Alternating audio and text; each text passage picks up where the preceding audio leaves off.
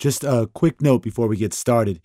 This episode contains violence and language that may be upsetting to some listeners.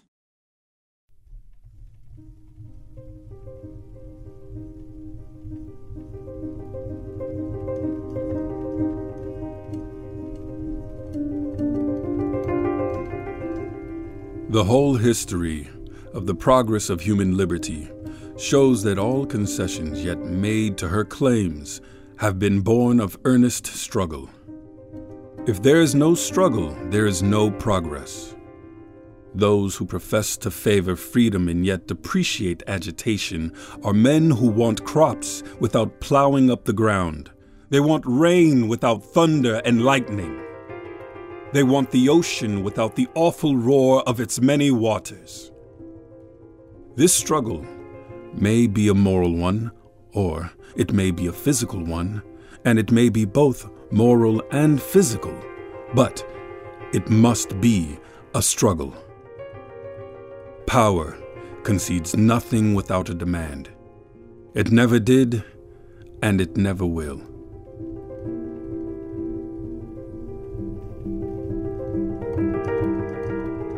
These are the words of Frederick Douglass, one of the greatest minds in American history. Born into slavery in the early 1800s, Douglass would live to see the Civil War, emancipation, Black men getting the right to vote with the 15th Amendment, and the beginning of the terrors and humiliations of Jim Crow. And through all of that, he kept coming back to one thing, a sacred right he believed was at the heart of American democracy: voting.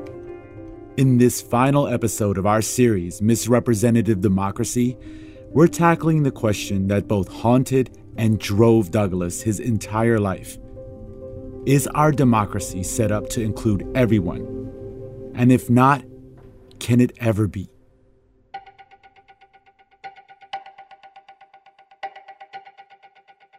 We all know American democracy didn't start out that way.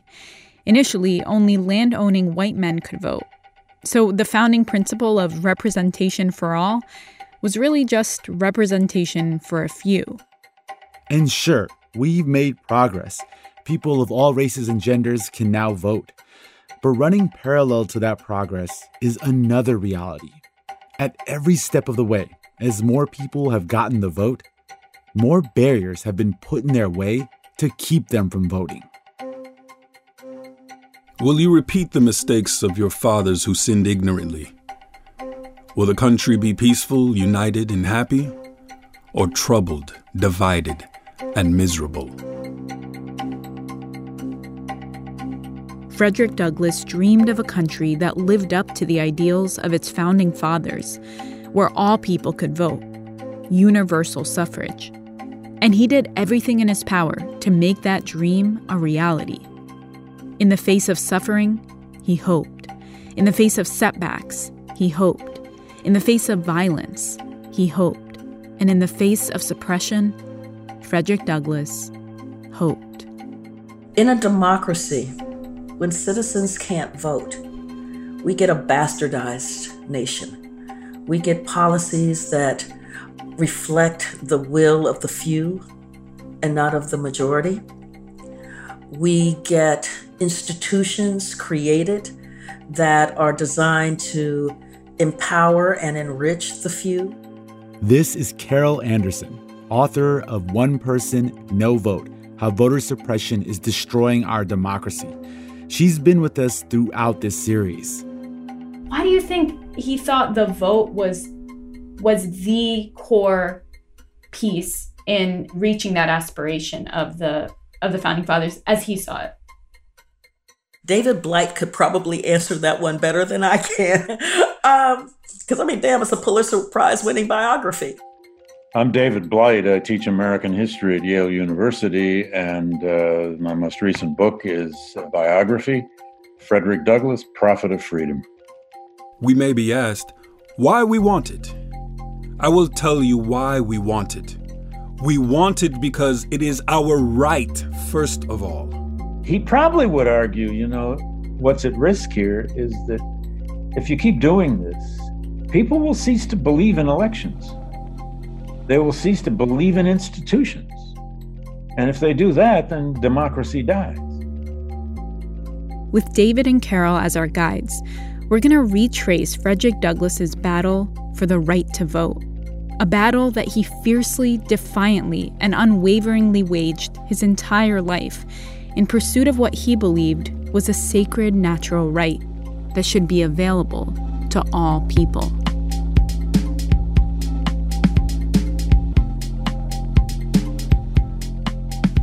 I'm Ramtin Arablouei. I'm Rand Abdel Fattah. And you're listening to Throughline from NPR, where we go back in time to understand the present.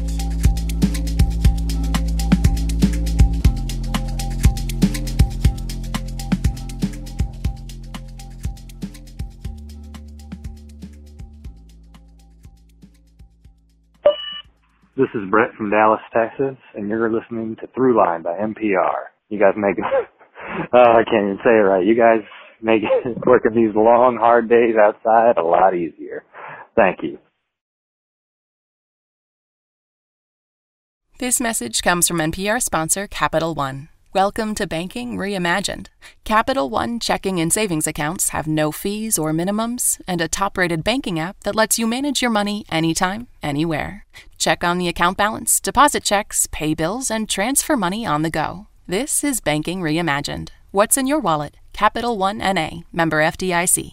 On the next episode of Louder Than a Riot, how a law meant to control the mob changed the mixtape game forever. Gangsta Grills is the biggest thing arguably ever in the mixtape's history. Don't tell me that what we're doing is wrong. Listen now to Louder Than a Riot, the podcast from NPR Music.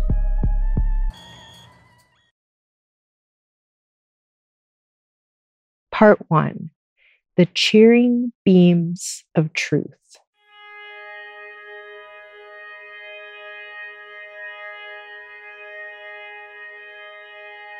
I was born in Tuckahoe near Hillsborough, and about 12 miles from Easton in Talbot County, Maryland. I have no accurate knowledge of my age, never having seen any authentic record containing it. By far the larger part of the slaves know as little of their ages as horses know of theirs, and it is the wish of most masters within my knowledge to keep their slaves thus ignorant.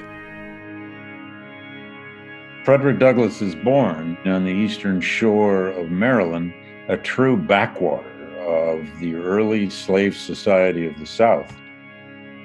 He's born with the elaborate name of Frederick Augustus Washington Bailey. Precisely why his mother, who was Harriet Bailey, gave him all those names, we do not know for sure. My mother and I were separated when I was but an infant, before I knew her as my mother. It is a common custom to part children from their mothers at a very early age. For what this separation is done, I do not know, unless it be to hinder the development of the child's affection towards its mother, and to blunt and destroy the natural affection of the mother for the child. This is the inevitable result. By the time he's born, the Cotton Kingdom has been born. And in the next 3 to 4 decades, it will grow into the single largest American crop and commodity by far. And slaves will become the single largest financial asset in the entire American economy.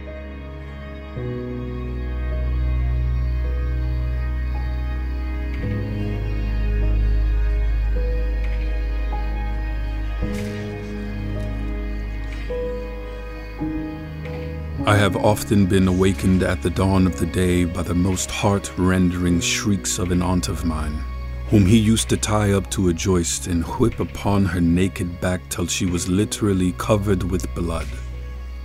No words, no tears, no prayers from his gory victim seemed to move his iron heart from its bloody purpose.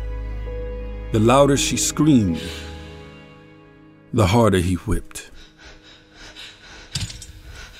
I'll be so glad when the sun goes down. When the sun goes down. I'll be so glad when the sun go down. When the sun go down. I was seldom whipped by my old master and suffered little from anything else than hunger and cold. I was kept almost naked, no shoes, no stockings, no jacket, no trousers. Nothing on but a coarse towel linen shirt reaching only to my knees.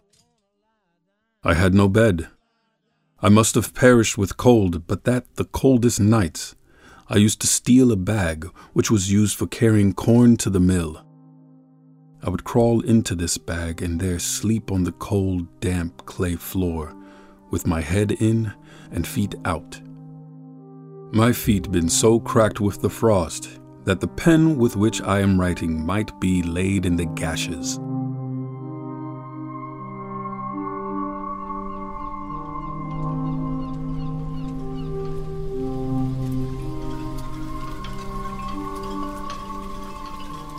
He is shipped to Baltimore, up the Chesapeake, when he's 7 years old, to be the playmate of his owner's brother's son. We sailed out of Miles River for Baltimore on a Saturday morning. I remember only the day of the week, for at that time I had no knowledge of the days of the month, nor the months of the year. On setting sail, I walked aft and gave Colonel Lloyd's plantation what I hoped would be the last look. The best luck or fate in Douglas's early life was going to Baltimore, because it opened to him a new vision on the world. Baltimore was a very large seaport then, and a big shipbuilding center. Sophia Auld takes him in because he's supposed to be the playmate of their son. She teaches him his letters, the alphabet, and he takes to reading in an insatiable way. Hugh Auld, her husband, stopped by one day and said, "You can't teach that kid anymore." In fact, Douglas describes it using the N-word. A nigger should know nothing but to obey his master. You must stop teaching him. To do as he is told to do. Learning would spoil the best nigger in the world.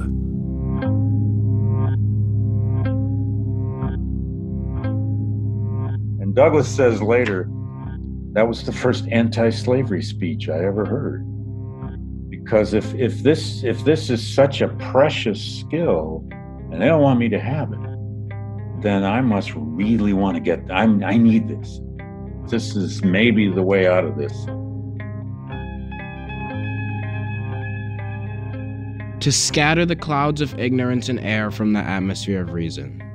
To remove the film of prejudice from the mental eye. He collects everything he can read, and he gets his own copy of an extraordinary book called The Columbian Orator, this reader, this manual of oratory. And thus to irradiate the benighted mind with the cheering beams of truth is at once the business and the glory of eloquence.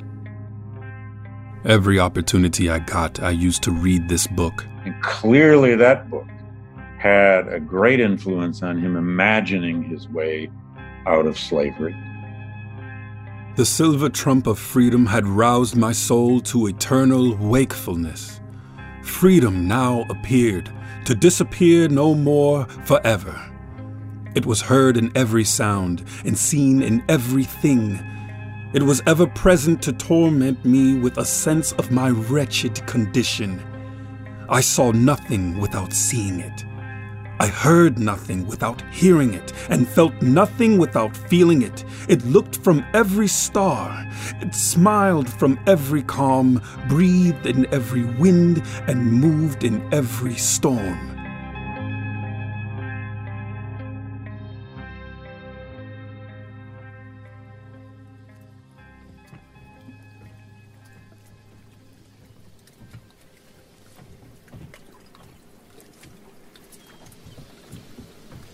And he eventually, as a teenager, gets jobs down on the wharves.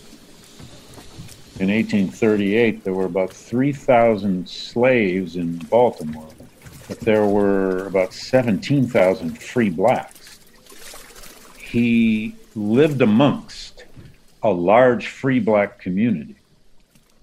And he moves about with relative ease in that whole community, their churches, their debating societies, their social engagements.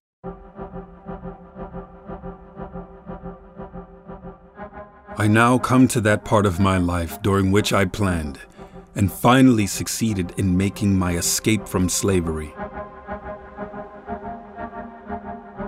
When he's about 19 and then 20, he hatched a plot to escape from Baltimore.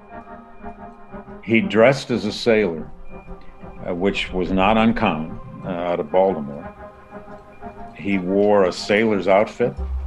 He had a sailor's broad-brimmed hat, and he had that big wide collar of a sailor boy, and he borrowed a sailor's identification papers from an old retired black sailor. And the plan, as he hatched it with the help of a few people, was to take the train. He bought a ticket. He took the train out of Baltimore.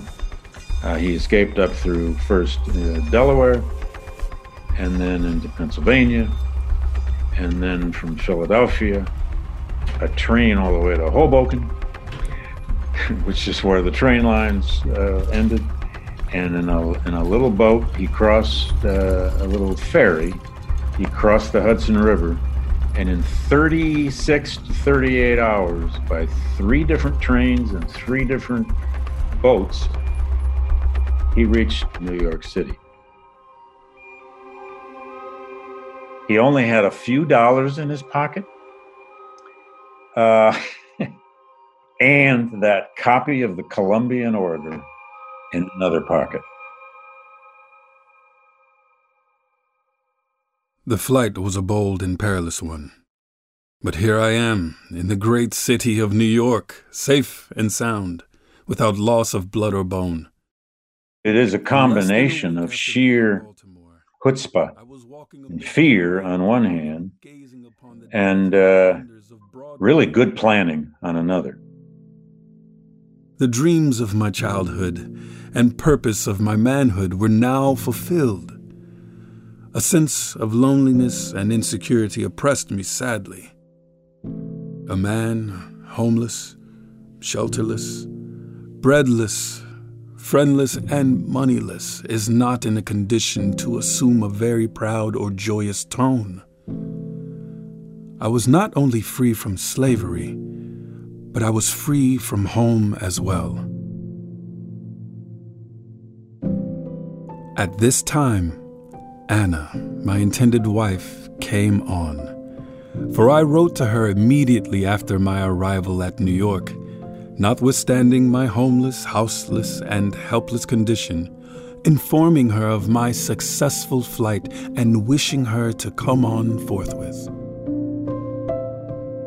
Anna Murray, she was a free black woman, born free, out on the Eastern Shore, only about 3 miles from where Fred was born. They meet in Baltimore in his late teen years. She worked as a domestic, a servant.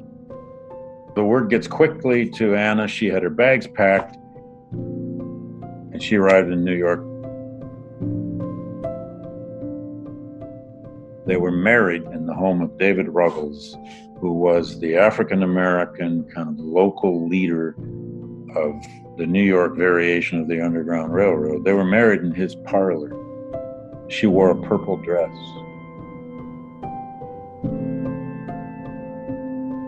Upon receiving this certificate and a $5 bill from Mr. Ruggles, I shouldered one part of our baggage and Anna took up the other, and we set out forthwith to take passage on board of the steamboat John W. Richmond for Newport on our way to New Bedford. New Bedford was well known as a kind of a haven for fugitive slaves, and he is a fugitive slave, let's remember that. He can be captured any time. And there, the second morning they were in New Bedford, they were staying in the home of a free black family named Johnson. Mr. Johnson says to Frederick, "You need a new name. You got to change your name now." And Johnson happened to be reading according to Douglas, Sir Walter Scott epic poem, Lady of the Lake. And the hero or the leader of one of these Scottish clans was named Douglas. And Johnson suggested this name to Douglas, and he said, "Oh, I like that name, strong name, but I'll add an S." And he did. And for the rest of time, he became Frederick Douglass.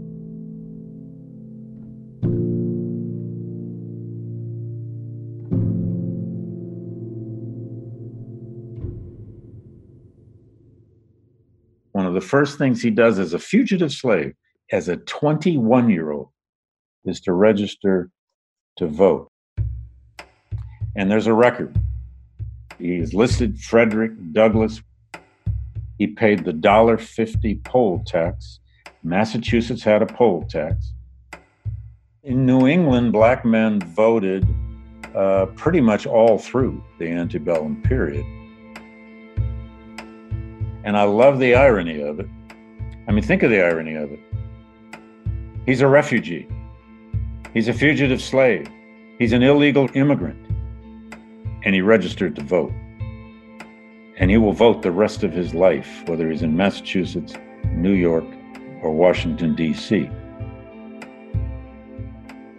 Which tells us something about what he thought about that particular right and power. I took right hold of the cause. I could do but little, but what I could, I did with a joyful heart and never felt happier than when in an anti-slavery meeting.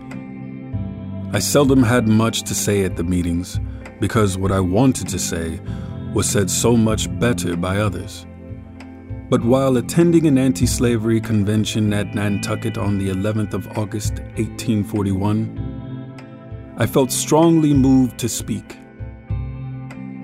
It was a severe cross, and I took it up reluctantly. The truth was, I felt myself a slave, and the idea of speaking to white people weighed me down. I spoke but a few moments when I felt a degree of freedom and said what I desired with considerable ease. From that time until now, I have been engaged in pleading the cause of my brethren. Frederick Douglass begins his crusade for universal suffrage, voting for all, when we come back.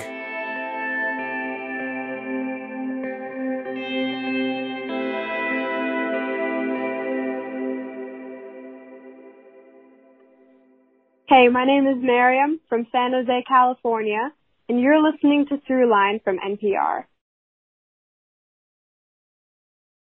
Support for NPR comes from Newman's Own Foundation, working to nourish the common good by donating all profits from Newman's Own food products to charitable organizations that seek to make the world a better place. More information is available at newmansownfoundation.org. Feliz cumpleaños! U.S.-born Latinos are turning 18 in record numbers. We finally have power. We have the most voters under the age of 30 of any other racial and ethnic group. First-time Latinx voters have their say. Listen to the Code Switch podcast on NPR.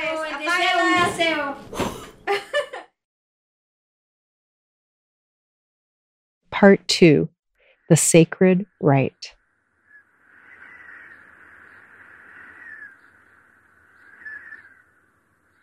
Fellow citizens, I am not wanting in respect for the fathers of this republic. The signers of the Declaration of Independence were brave men. The point from which I am compelled to view them is not certainly the most favorable, and yet I cannot contemplate their great deeds with less than admiration. They were statesmen, patriots, and heroes. And for the good they did and the principles they contended for, I will unite with you to honor their memory.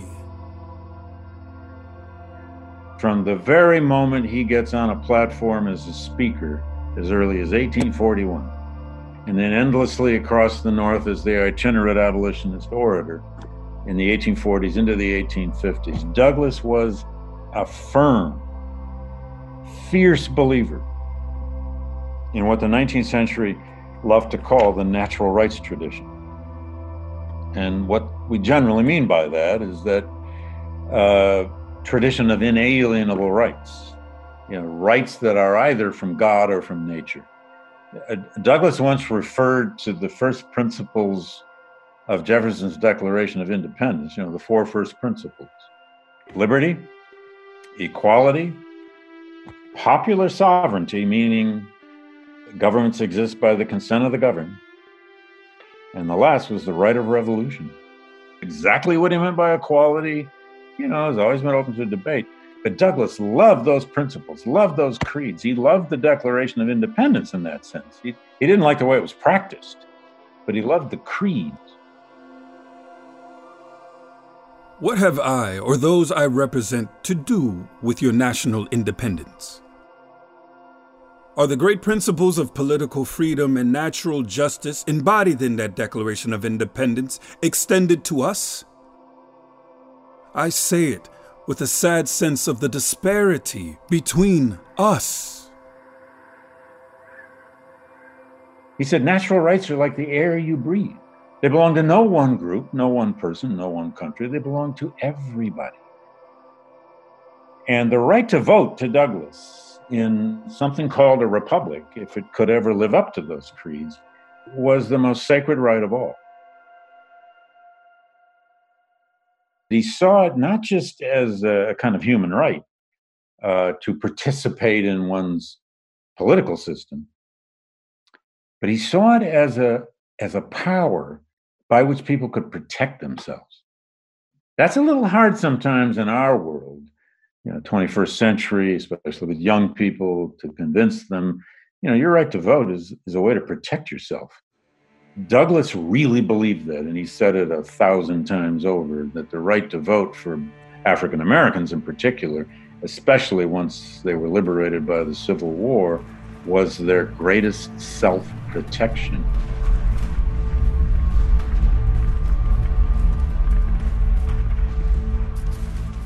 All persons held as slaves shall be then, thenceforward, and forever free.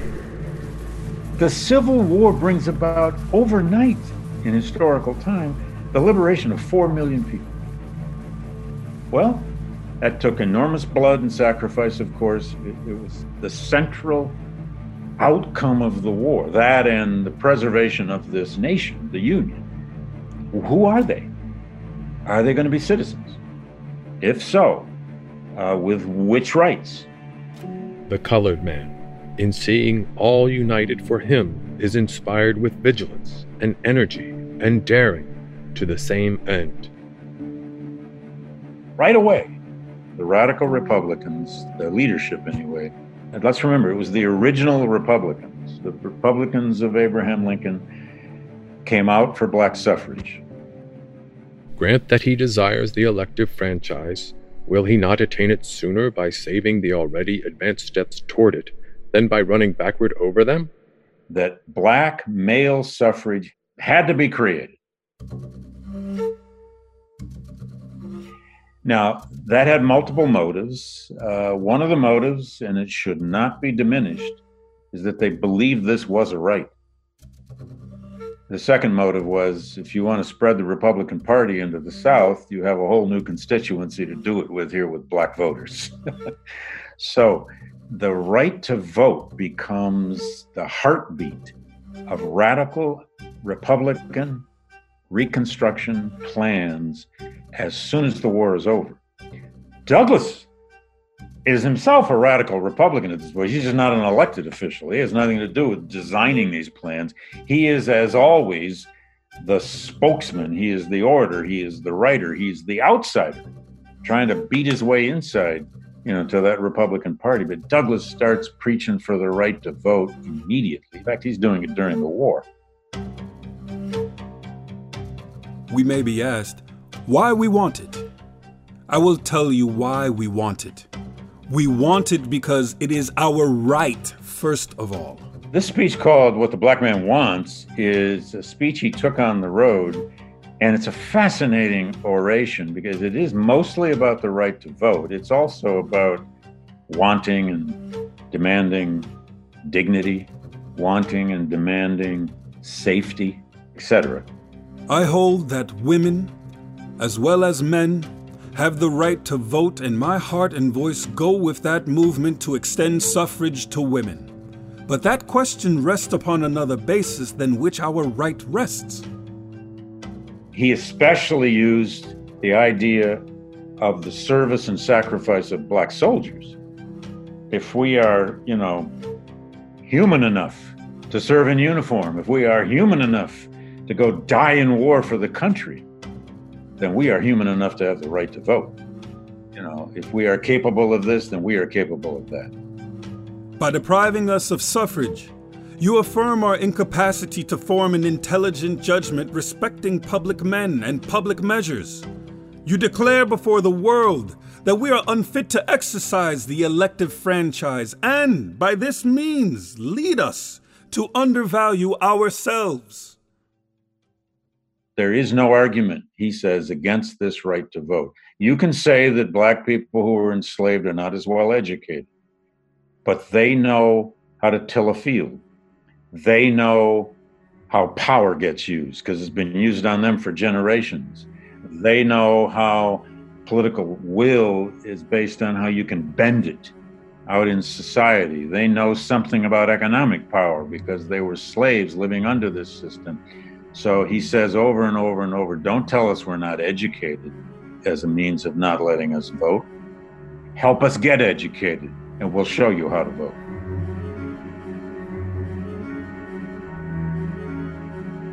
He so often used this argument that the right to vote was the ultimate sacred form of protection in a republic.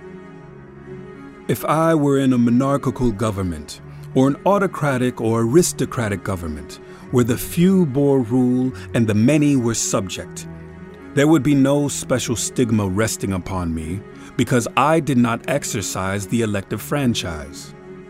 But here, where universal suffrage is the rule, where that is the fundamental idea of the government, to rule us out is to make us an exception, to brand us with the stigma of inferiority, and to invite to our heads the missiles of those about us.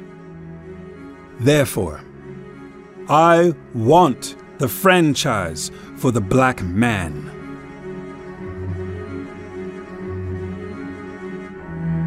Douglass had this sense that voting wasn't just as individuals. Douglass's view of this was you don't just vote as an individual. There's all this one man or one person, one vote, this idea, what has the government done for me? No. Douglass argued, and I think we should all argue, that we vote in groups. And if you don't vote, you let your group down. We don't just go vote as alienated single individuals. We vote in blocks. And he made that argument right away that black folk, especially in the heavily black populated regions of the South, could become a powerful voting bloc.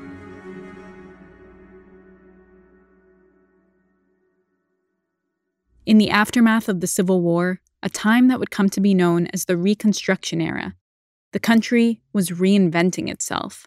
It was a moment of great hope and promise for Black Americans in particular. The country was embracing progressive reforms. Black politicians were being elected to southern state governments and even to Congress for the first time. Laws against racial discrimination were being implemented. The future looked bright. And about 3 decades after Frederick Douglass had escaped slavery and cast his first vote, the 15th Amendment was ratified, granting all black men the right to vote. The revolution wrought in our condition by the 15th Amendment of the Constitution of the United States is almost startling, even to me. I view it with something like amazement. It is truly vast and wonderful, and when we think through what labors, tears, and precious blood it has come, we may well contemplate it with a solemn joy. Henceforth, we live in a new world, breathe a new atmosphere, have a new earth beneath and a new sky above.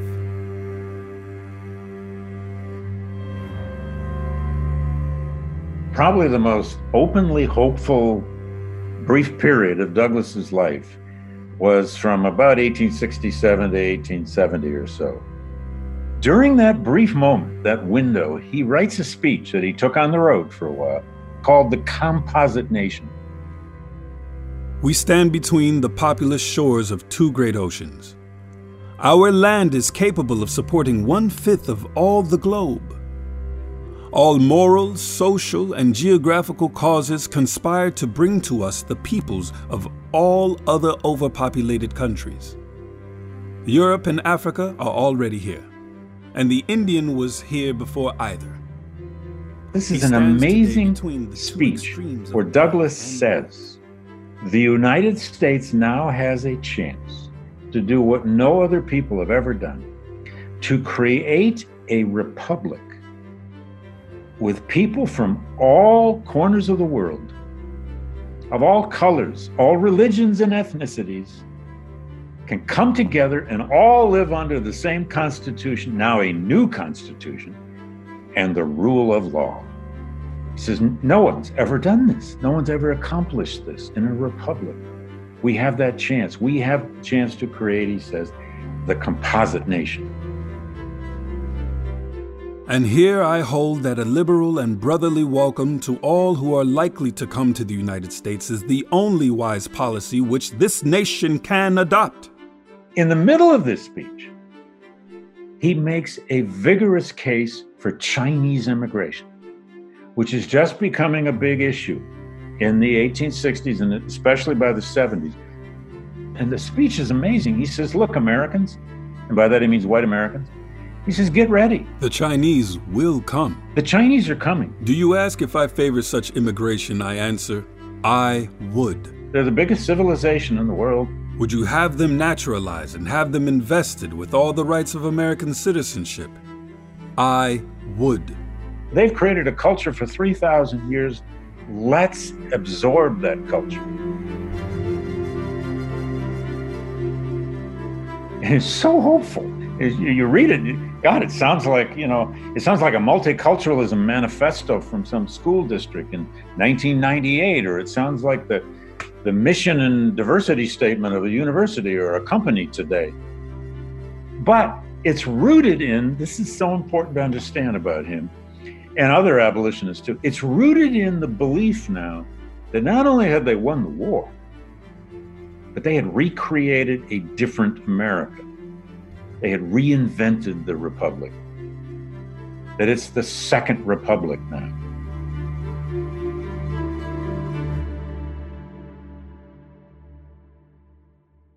However, like all revolutions, this one will have a counter-revolution.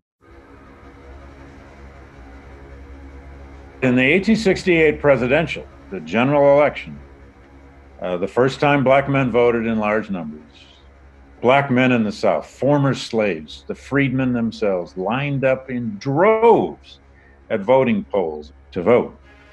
And they voted for the conqueror of the Confederacy, Ulysses Grant, and he became president. Now, the Democrats at that time ran a viciously, very openly racist white supremacist campaign against Grant.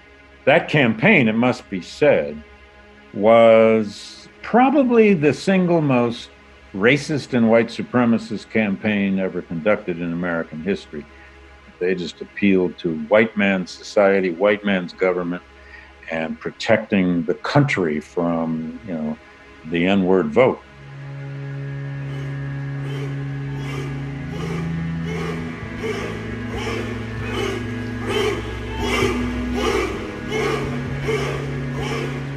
And in the wake of the 68 election, even during that election, this counter-revolution by the white South was wreaked upon black Americans. It was wreaked upon freed people.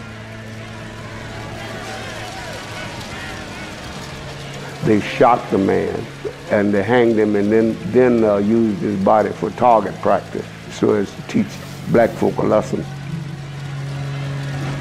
The emergence of the Ku Klux Klan and many other imitators, many other kinds of terrorist groups, vigilante groups across the South, who will wage a informal, largely vigilante terror war against Republican politics, black politics, and the black right to vote, using terror, using violence, using intimidation, and using virulent, white supremacy. I remember my mother taking us to the back of the house and pulling down the blinds and closing the curtains because a Klan was marching.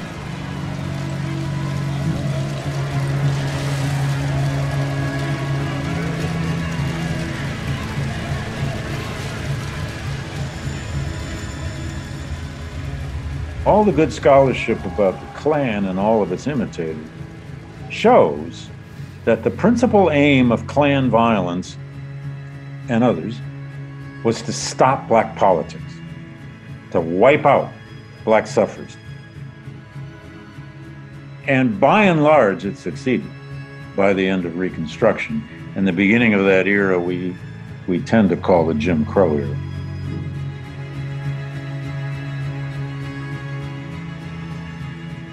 The Jim Crow era would last almost 100 years and would be defined by the violent, systematic oppression of Black Americans across the South.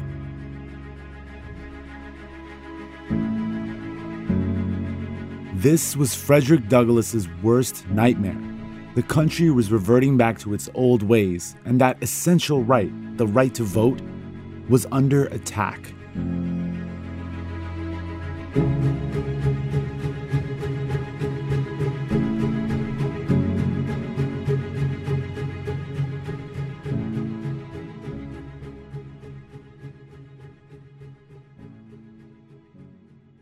Hi, this is Audrey calling from Lancaster, Pennsylvania, and you're listening to Throughline from NPR.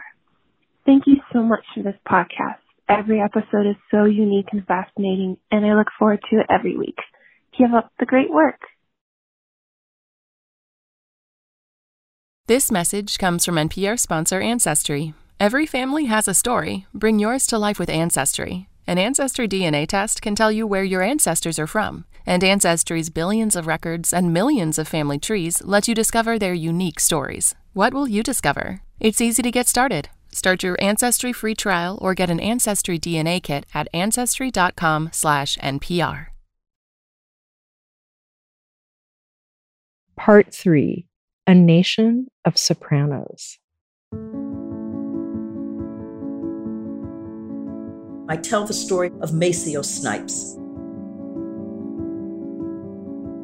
He goes to the voting spot, and there's a sign over the door that says something to the effect, the first Negro that votes, that'll be the last thing he ever does.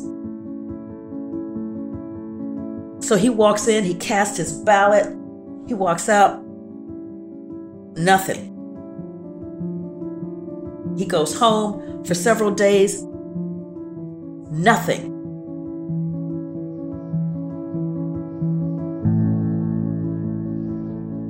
And then there's a knock on the door.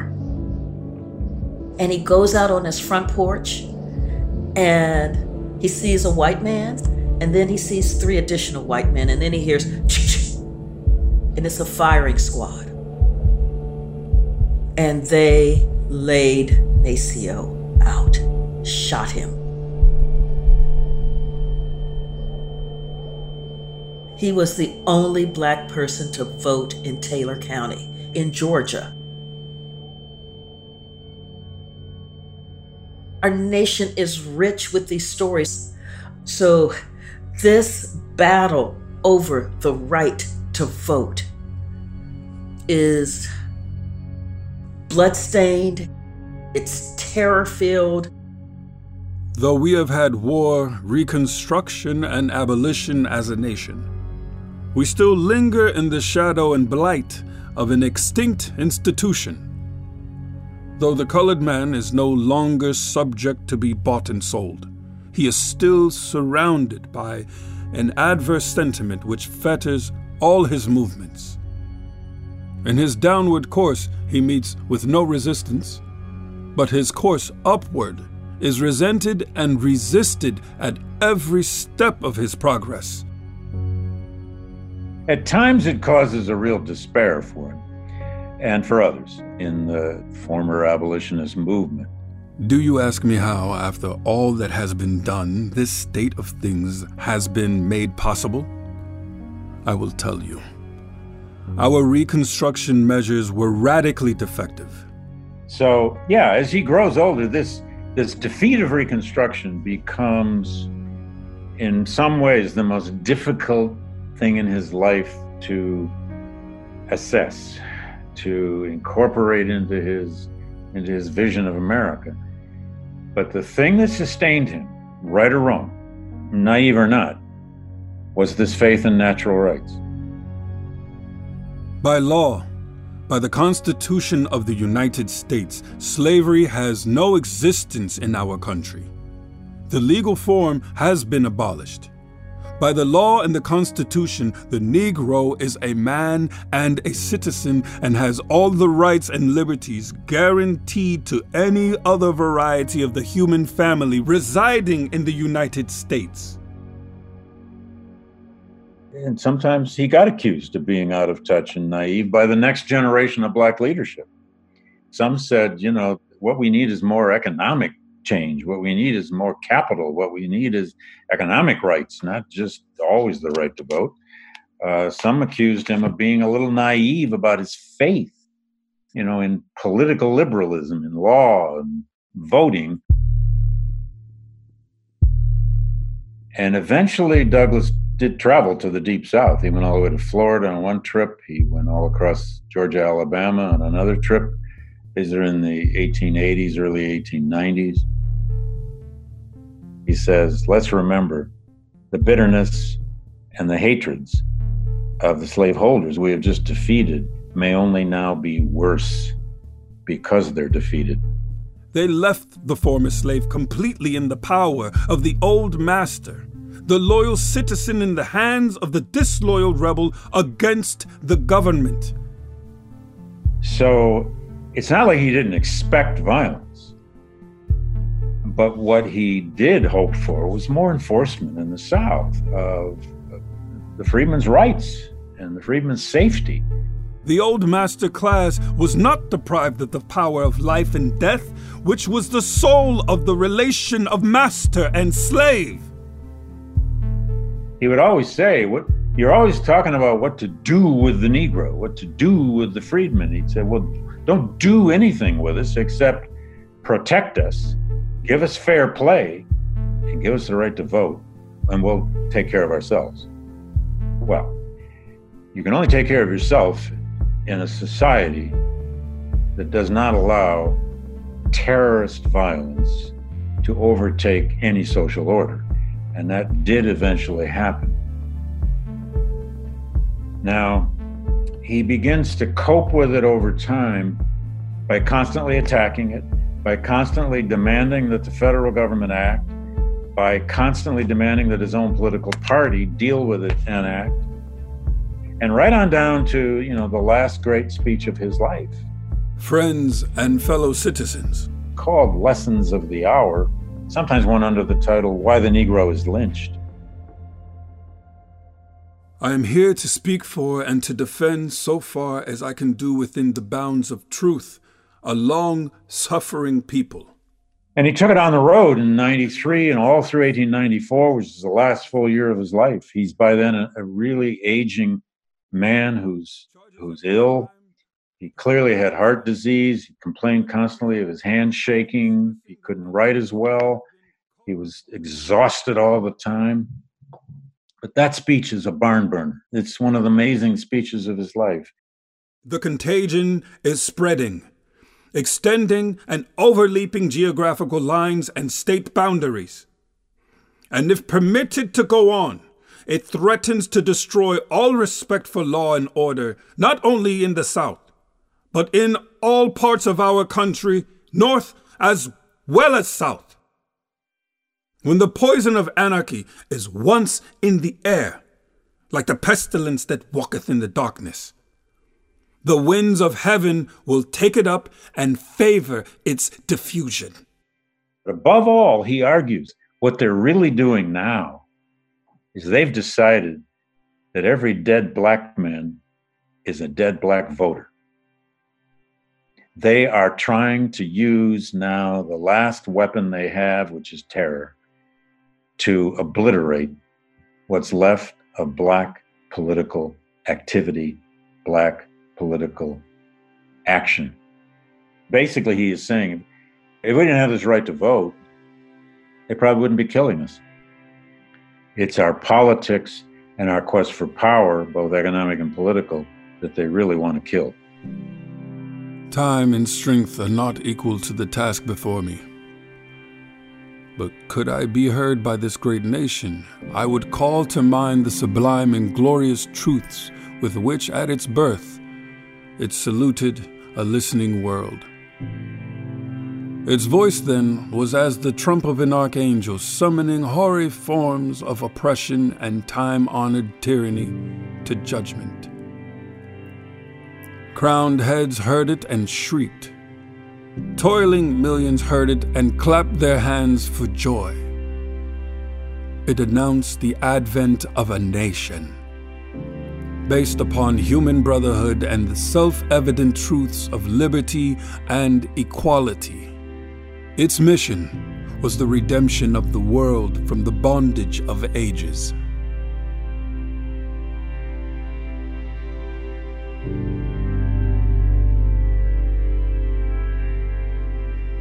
Frederick Douglass continued to fight for universal suffrage, for a truly representative and fair democracy, till the very end. He died of a heart attack in 1895 after attending a meeting at the National Council of Women, an organization working to get women the right to vote. 25 years after he was gone, women would finally get that right. But as was the case throughout Douglass's life, progress was never far from disappointment. In the first half of the 20th century, as more people got the right to vote, more obstacles to voting also emerged. Some of the most pernicious and cunning forms of voter suppression, blatant discriminations, poll taxes, literacy tests, reading a passage of something in order to get the right to vote. The so-called fail-safe grandfather clause, if your grandfather voted in 1860, you get to vote. Well, that guarantees no black people can vote. And there are all kinds of variations on those, all sorts of weird machinations that the southern states went to prevent blacks from voting.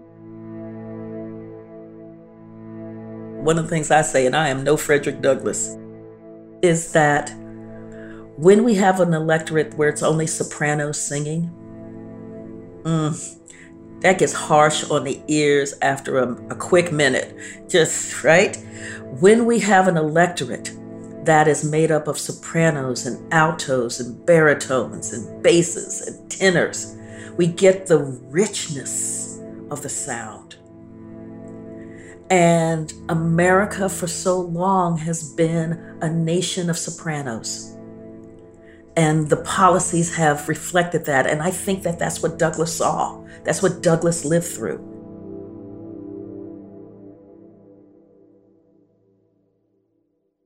By the early 1940s, as the U.S. was gearing up to enter World War II, the terror and voter suppression tactics of the Jim Crow era had taken a massive toll.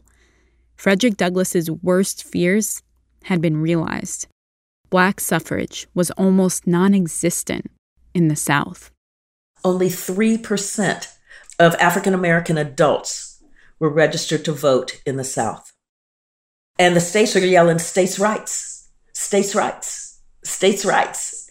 And because the language is race neutral enough, the federal government, even if it wanted to, didn't quite have the mechanism to intervene.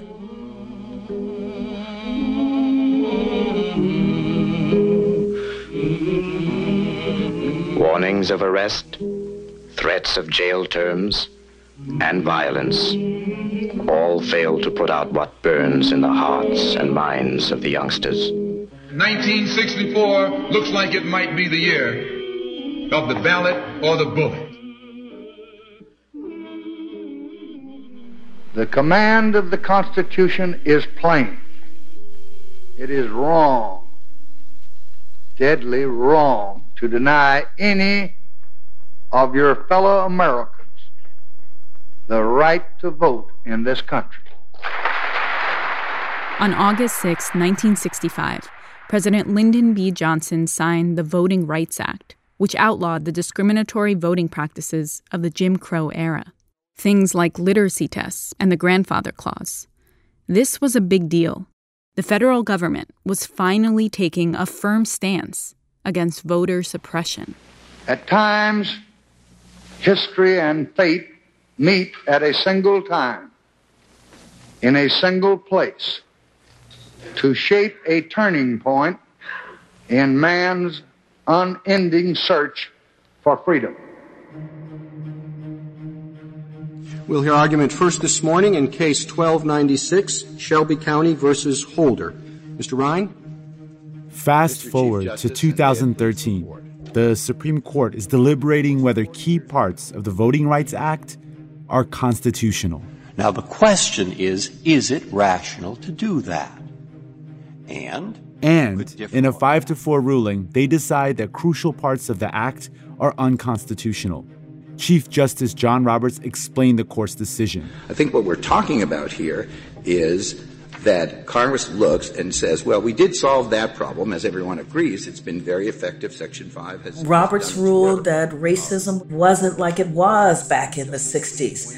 I mean, we have overcome. You have a different constituency from the constituency you had in 1964. But coming to the point, then if you think there is discrimination... That we have all of these black elected officials. And so the Voting Rights Act feels really archaic, a relic of a bygone era, instead of a vibrant law that is doing the work of democracy. Problem was, of course, racial discrimination hadn't evaporated in those 4 decades. It is still a grim reality of voting in America. And Shelby v. Holder only made things worse. Voter ID laws have been passed in so many states you can't count them now. And in many cases, especially this affects the black community in the South where people don't have driver's license. They don't own a state-issued ID. I mean, all these methods the Republicans are using in many, many states, reducing hours of voting, reducing days of early voting, reducing numbers of polls, fighting now over mail-in ballots. I mean, we like to treat this kind of disfranchisement as some kind of relic of the past. No. In the 2018 election, I voted early so that I could drive folk to and from the polls. Because here in Georgia, they had shut down over 200 polling places, and the majority of those in minority and poor communities. And one of the women that I drove, she was like 90. And we go to the polls, and they're like, "How you doing, miss?" You know, and they name her, call her name. And she's like, "I'm fine." And like, "We got to see your ID." And she's trying to get, with these 90-year-old fingers, this ID out of her wallet when they know her. She's able to get it out, and she votes, and we get back in the car. And she's like, I remember when I had to read something when I first tried to vote here in Georgia, and they were asking me all these questions. Literacy test. And so this woman who had to come through Georgia's literacy test is now having to deal with Georgia's voter ID laws. With a powerful civil rights movement and a Voting Rights Act in between those two moments.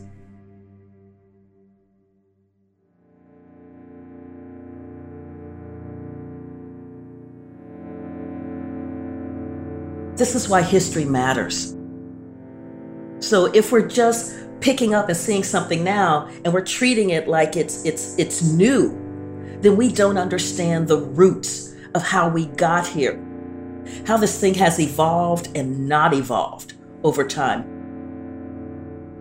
These kinds of consistent battles between our ideals and the depth of wealth and political power tied to that wealth, and what that clash has meant for the way that the United States has unfolded, the way this democracy has unfolded. We live on the plane of aspiration, of what this nation could be, but we're also so aware of how fragile, how tenuous progress is. And that's why we fight. Apply these sublime and glorious truths to the situation now before you. Put away your race prejudice. Banish the idea that one class must rule over another. Recognize the fact that the rights of the humblest citizen are as worthy of protection as are those of the highest, and your problem will be solved. And whatever may be in store for it in the future, whether prosperity or adversity, whether it shall have foes without or foes within, whether there shall be peace or war, based upon the eternal principles of truth, justice, and humanity, and with no class having any cause of complaint or grievance, your republic will stand and flourish forever.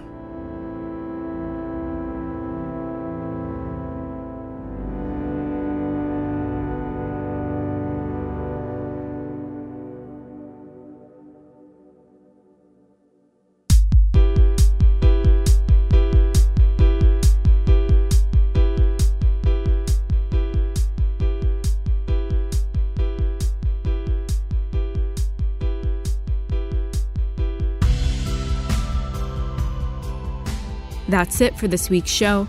I'm Rand Abdelfattah. I'm Ramtin Arablouei, and you've been listening to Throughline from NPR. This episode was produced by me. And Jamie York, Lawrence Wu, Lane Kaplan-Levinson, Julie Kane, Victoria Whitley-Berry, Barth Shaw. I'm Jose Rufino. I played Frederick Douglass. Fact-checking for this episode was done by Kevin Vogel.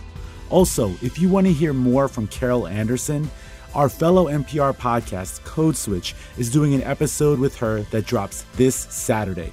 Check it out. Thank you to the Lawyers Committee for Civil Rights Under Law for helping us get connected to people on the ground who have experienced voter suppression directly or are working hard to fight it. If you have any questions or concerns about your voting experience, you can call the Election Protection Hotline at 866-OUR-VOTE. That's 866-687-8683. You can also call your local election or political party officials. Thanks also to Kendall Simon Wood for his voiceover work. And a special thanks to Beth Donovan and Anya Grunman. Our music was composed by Ramtin and his band, Drop Electric, which includes Naveed Marvi, Sho Fujiwara, Anya Mizani. Additional music was written by Hania Rani, and additional field production was done by the one and only Rumi Bayonet Arablouei. This may be the final episode of our Misrepresentative Democracy series, but it's pretty safe to say we'll be thinking about the state of our democracy well after the election. That's why we're bringing you another evening of Throughline Trivia, and this time all 3 rounds are dedicated to this series, so come test yourself. Mark your calendars for Thursday, November 12th at 8 p.m. Eastern, and go to nprpresents.org to RSVP. And as always, if you have an idea or like something on the show, please write us at throughline@npr.org or find us on Twitter @throughlinenpr. Thanks for listening, and please don't forget to vote.